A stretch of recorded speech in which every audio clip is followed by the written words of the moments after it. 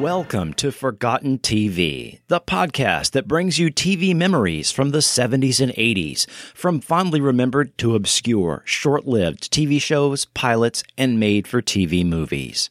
I'm your host, Chris Cooling.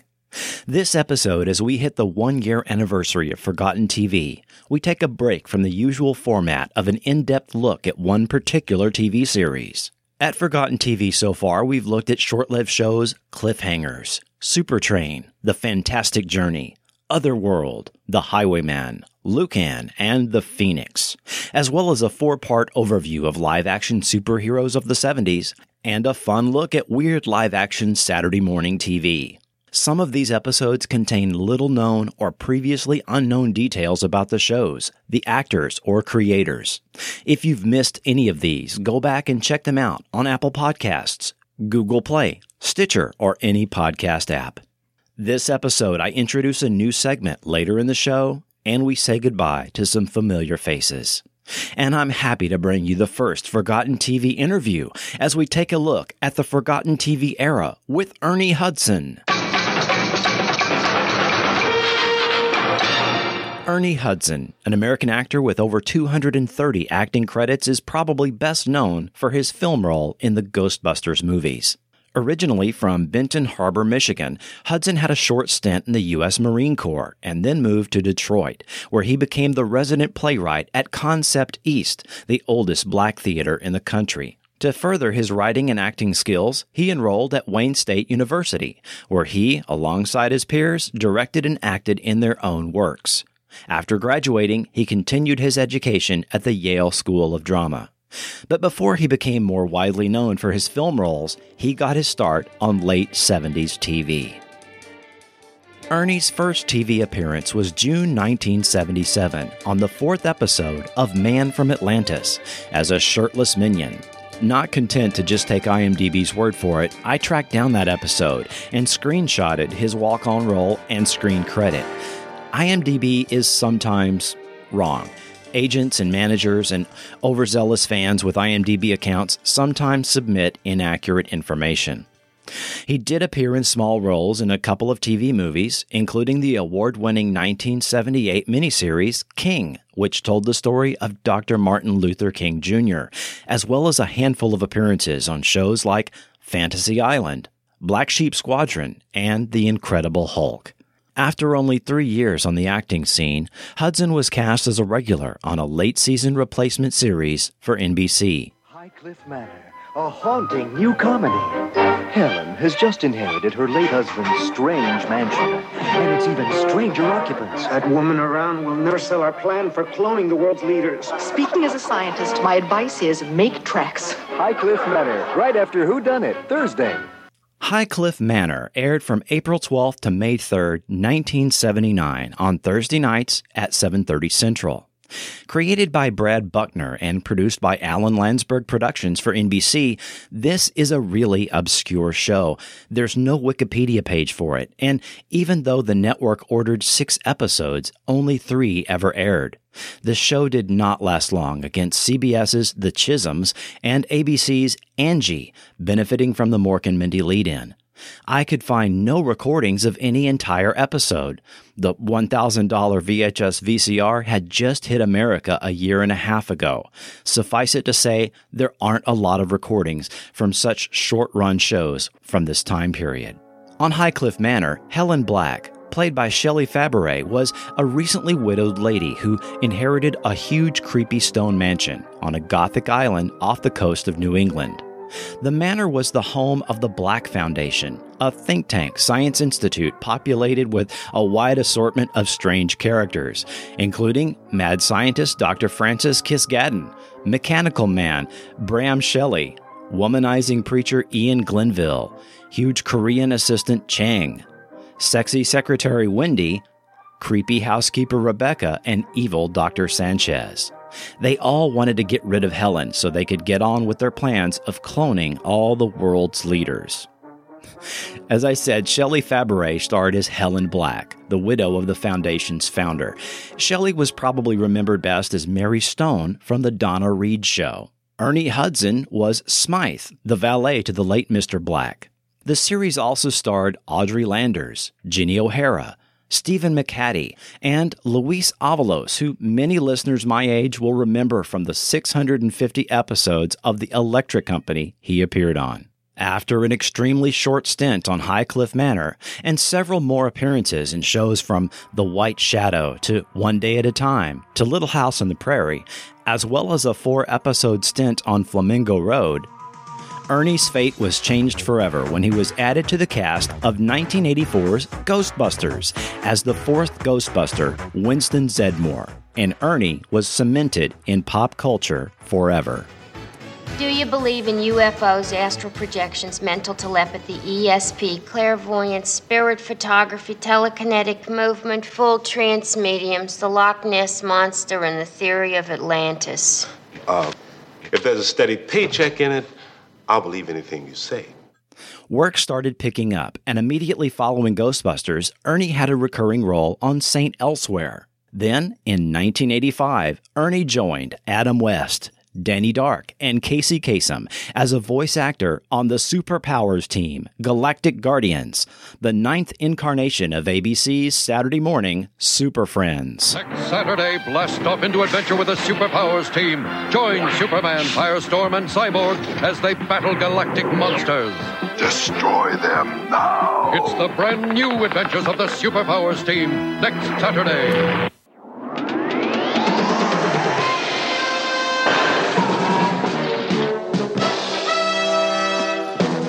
As a result, long before 2017's Justice League or any of the DC animated film universe, Ernie Hudson became the first person to portray Cyborg on screen. This was the final version of the Super Friends. The team name Super Friends was changed to the Superpowers team to tie in with the Kenner toy line. Unlike previous incarnations, gone was Ted Knight's narration. In fact, the majority of episodes had no narration. The characters of Firestorm and Cyborg replaced the Wonder Twins as the target audience identification figures and were prominently featured in episodes. And the animation and tone started to take on a more serious look and resemble the art depicted in the DC comics. The show lasted only one season on ABC, marking the end of Hanna-Barbera's 12-year run of the Super Friends. Ernie's role on the Superpowers team led to other voice acting roles over the years. Pound Puppies, Batman the Animated Series, Superman, Transformers Prime all had Ernie appear as a voice actor. In 1986, Ernie ran into Adam West again when he was cast in the comedy series The Last Precinct. Watch out for the cockeyed cops of The Last Precinct. They didn't graduate from the police academy. They escaped to The Last Precinct, premiering right after the Super Bowl. In a sort of Police Academy meets Animal House, The Last Precinct is the only sitcom from Stephen J. Cannell Productions, and in an odd creative choice, had a 1-hour runtime instead of the typical 30-minute length for a comedy. The title The Last Precinct referred to both the location of LA's 56th Precinct on the jurisdictional border between the LAPD and the county sheriff's office, and the fact that this was the dumping ground for all of the eccentrics and misfits of the LAPD, and was more akin to a ramshackle frat house than a police station. The Last Precinct pilot aired January 26, 1986, on NBC, right after the Super Bowl. After being greenlit, the series returned in April for an additional 7 episodes before being canceled. In April and May, it bridged the gap between Riptide and Miami Vice on Friday nights. Because of the 3-month gap after the pilot airing, NBC aired a 40-second intro before the opening theme to remind viewers what the show was about. Here come the cockeyed cops from The Last Precinct. Interesting possibility. Meet Sergeant Price. He's the brains of the outfit. Otherwise, we wouldn't have a show. And Night Train is his partner. I'm harder than Chinese arithmetic. Now Mel will break your heart. He used to be a guy, but now he's a girl, if you know what I mean. Good man, that woman. And Officer Reid is slightly overweight and very oversexed. I love this! All under the watchful eye of Captain Rob Wright. This is one nutty precinct. They're the craziest bunch of cops that ever hit the streets. Yabba dabba doo. They didn't graduate from the police academy. They escaped to The Last Precinct. In charge of the precinct, sort of, was Straight Arrow Captain Rick Wright, played by Adam West, who often seemed oblivious to the goings-on in the precinct. His officers included Handsome Price Pascal, played by Jonathan Perpick, the closest officer the 56th had to a normal policeman. Raid, a bumbling, overweight motorcycle cop. Rena, played by Lucy Lee Flippin, the amorous records clerk with the hots for Raid. Night Train, a plainclothes officer who dressed like a pimp, played, of course, by Ernie Hudson. Mel Brubaker, a sexy mini-skirted post-op transgender officer. King, an Elvis impersonator played by Pete Wilcox. Alphabet, a stereotypically polite Indian exchange officer. And over-the-hill veterans Butch, played by longtime character actor Keenan Wynn, and Sundance, played by Hank Rollicke, who you might recognize from the Rocky films. Wings Hauser and James Cromwell rounded out the cast. Yes, this show was obviously heavily influenced by the Police Academy movies, complete with characters seemingly lifted from those films, with maybe a little of Leslie Nielsen's Police Squad thrown in. The series started off raucous and raunchy, well, for a broadcast network, but became lighter comedy as the episodes progressed. Still, the humor was uneven, often hit and miss, with plenty of stereotypes and characters or even titles on the screen breaking the fourth wall, speaking directly to the audience. Also, the odd one-hour format often meant stories that were better suited for a 30-minute show were stretched to fit the time slot. For an extensive consideration of The Last Precinct, I recommend you listen to the Canceled Too Soon podcast, episode 53. Like The Phoenix, Misfits of Science, Street Hawk, Manimal, and other forgotten TV shows, The Last Precinct faced off against CBS ratings powerhouse Dallas and was canceled within 2 months.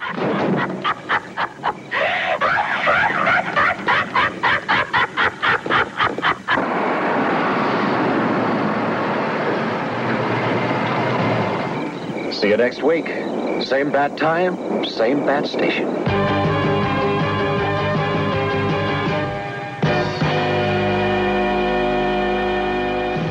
Recently, at a public appearance, Ernie Hudson was gracious enough to sit down and talk with me about his forgotten TV era roles.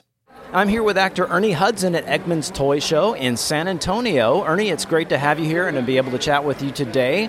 One of the hardest working actors in show business with over 230 credits. You're right up there with William Shatner and Malcolm McDowell and some of the guys that do a lot of work. Most recently as Sergeant Conrad on Fox's APB. And we've seen you on Criminal Minds, Heroes, all the way back to the 80s with The Last Precinct and Broken Badges. What is it with you in police roles, do you think? Well, I've done my share of police roles. It's all work. I mean, I like to think the characters are all a little different, but maybe that's how they see me, whoever casts or whoever thinks of. I don't know. But I've done. Congo, it wasn't a policeman, or The Hand Rocks a Cradle, or I can go on and on and on. But it's apparently how the industry has seen me a lot of the times. What do you think that, or how do you make that role like fresh or different, stepping into that same type of role again and again? Well, I don't really think of them as being the same type of roles. I mean, every story is different, and every character is a little bit different. It's all very. Each story is different. That's all. And so, the situation's different. You're working with different people. Yeah, I think if I felt like it was stepping into and doing the same thing over and over again, I would have stopped acting a long time ago. Now, two of those roles back in the 80s were Broken Badges and also The Last Precinct, where you starred with the late Adam West. Right. And that show wasn't on for long. I mean, it was only 8 episodes. But do you have any memories or any favorite memory maybe of working with Adam West? No, I liked Adam. He's a really funny guy, kind of a goofy guy, and he was always fun to work with. I mean, he was always in good spirits, and we became friends and remained friends up until he passed recently. But I really liked Adam. Just a really good guy, and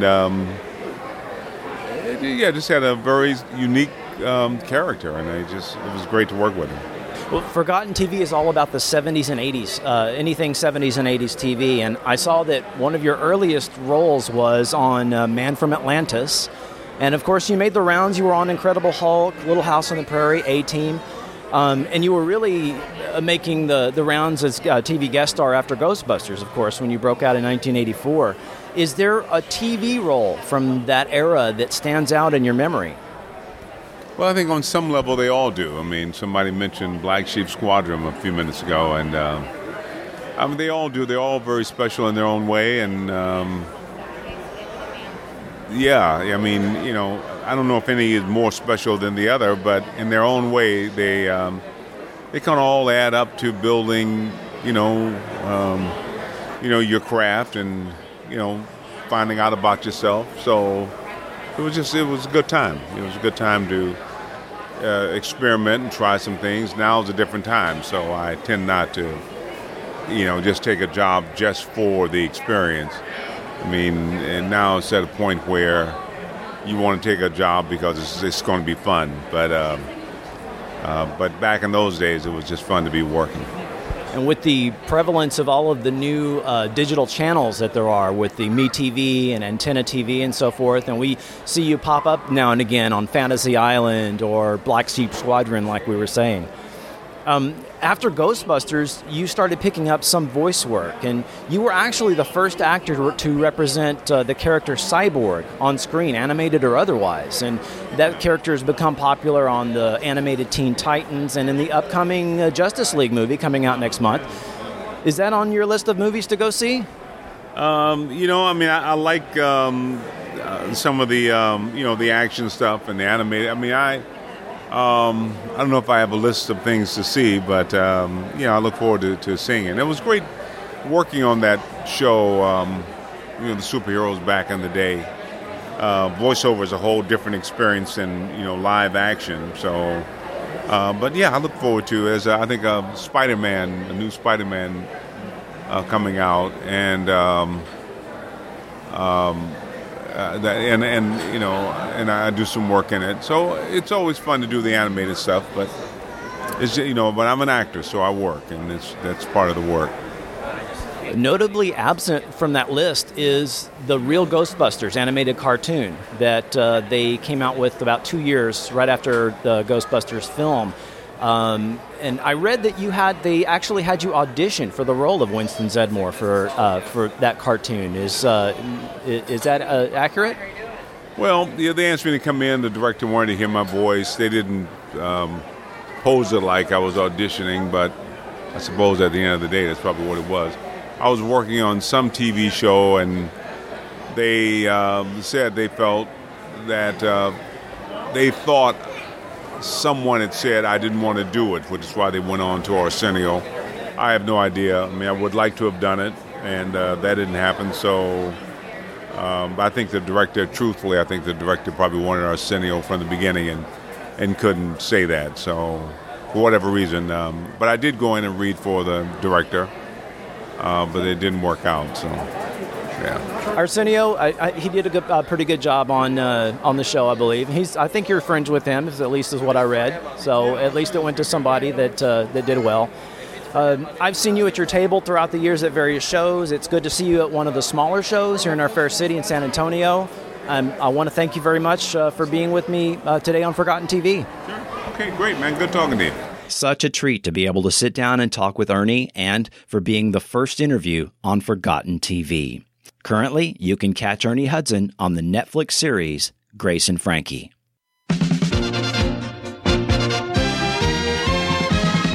Forgotten TV News.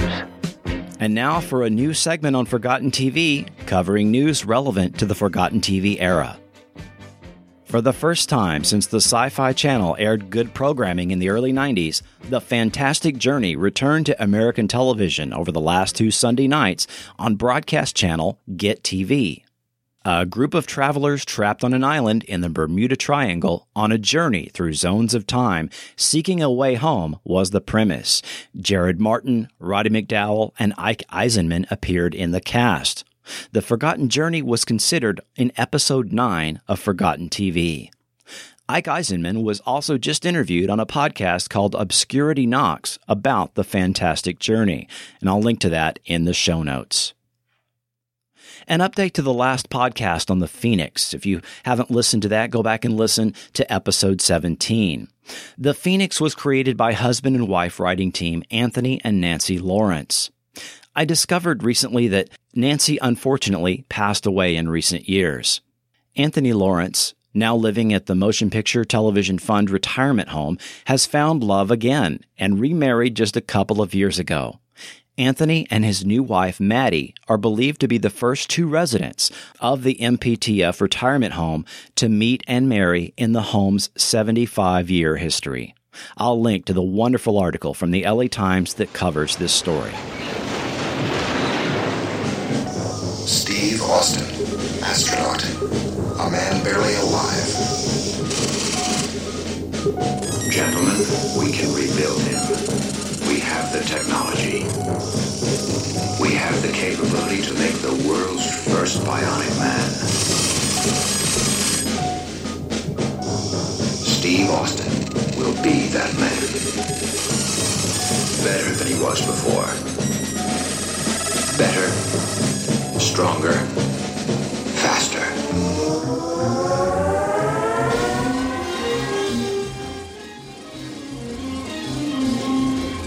Yes, the $6 Million Man debuted 45 years ago on March 7th, 1973. It would not return to a series until January of 74, where it ran for 5 seasons and 99 episodes. Also, 30 years ago, on March 7th, 1988, ABC Network ran the pilot for Probe on its ABC Monday Night Movie. The world of fandom would never be the same, thanks to the brilliant Austin James and his tech-savvy world, as well as the quick-thinking Mickey Castle by his side. Probe will be considered this year on Forgotten TV. Coming to the CW on March 29th, the most interesting of crossovers is about to happen on the hit series Supernatural. In the episode Scooby Natural, Sam and Dean Winchester, played by Jared Padalecki and Jensen Ackles, receive a gift from a grateful pawn shop owner after they defeat a stuffed dinosaur. That of a free television set. This, however, is no normal TV set, and it ends up transporting the Winchesters into an episode of Scooby-Doo. The Scooby-Doo Supernatural crossover airs March 29th.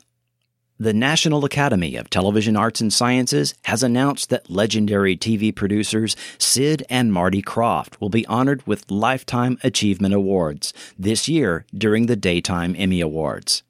The Krofft brothers will be honored at the 45th Daytime Creative Arts Emmy Awards, which will take place on Friday, April 27th. Back on episodes 11 and 12 of Forgotten TV, we considered many Sid and Marty Krofft shows as part of Saturday Morning Weirdness. The Warner Archives streaming service is shutting down. Launched in 2013 as Warner Archive Instant, the service offered subscribers a mix of films, TV shows, and made-for-TV movies drawn from the Warner Brothers library.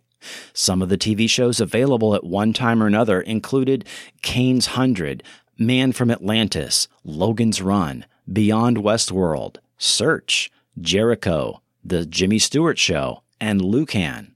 The good news for subscribers, Warner Archive has partnered with another subscription streaming service called Filmstruck.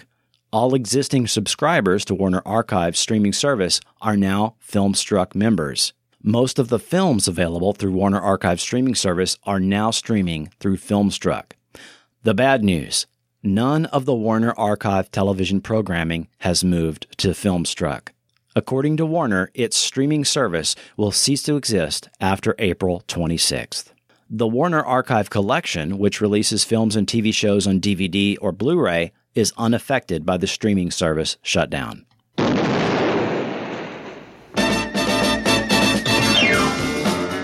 On April 3rd, Lynda Carter will be awarded the 2,632nd star on the Hollywood Walk of Fame. Patty Jenkins, who directed the 2017 film Wonder Woman, is slated to be a guest speaker at the dedication ceremony. Undoubtedly, the success of that film has led to a spotlight being aimed once again at Lynda Carter, now age 66, who personifies the role. Congratulations to Lynda, and hopefully we'll see you in Wonder Woman 2.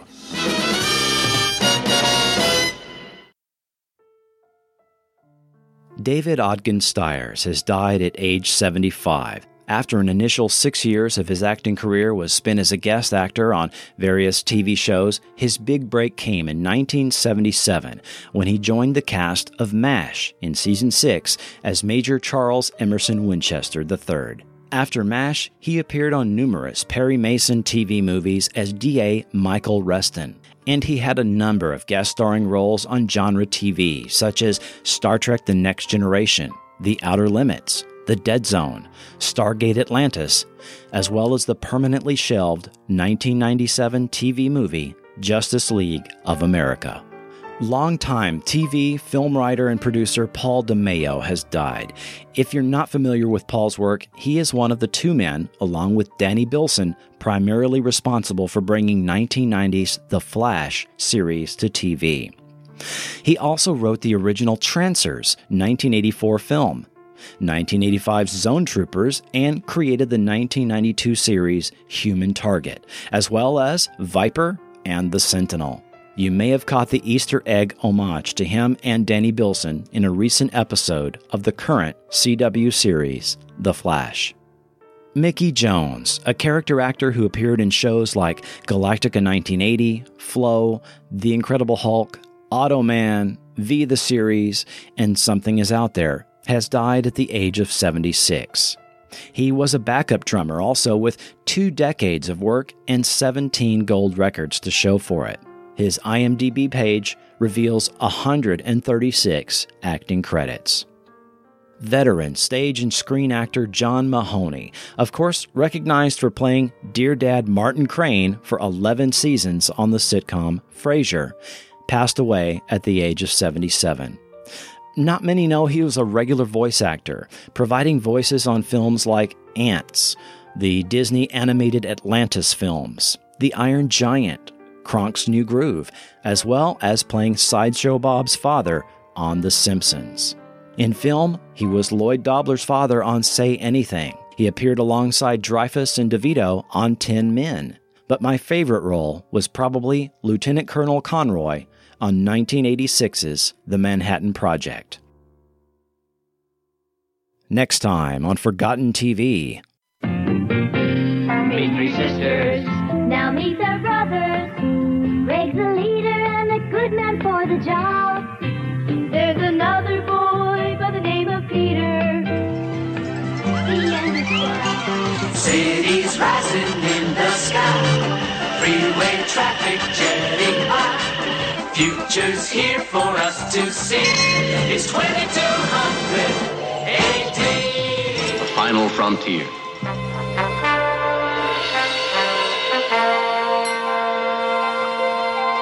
These are the voyages of the starship Enterprise. From the Brady Kids to Partridge Family 2200 AD to Star Trek, the animated series, we look at animated versions of live-action shows. You won't believe what I dug up. Next time on Forgotten TV.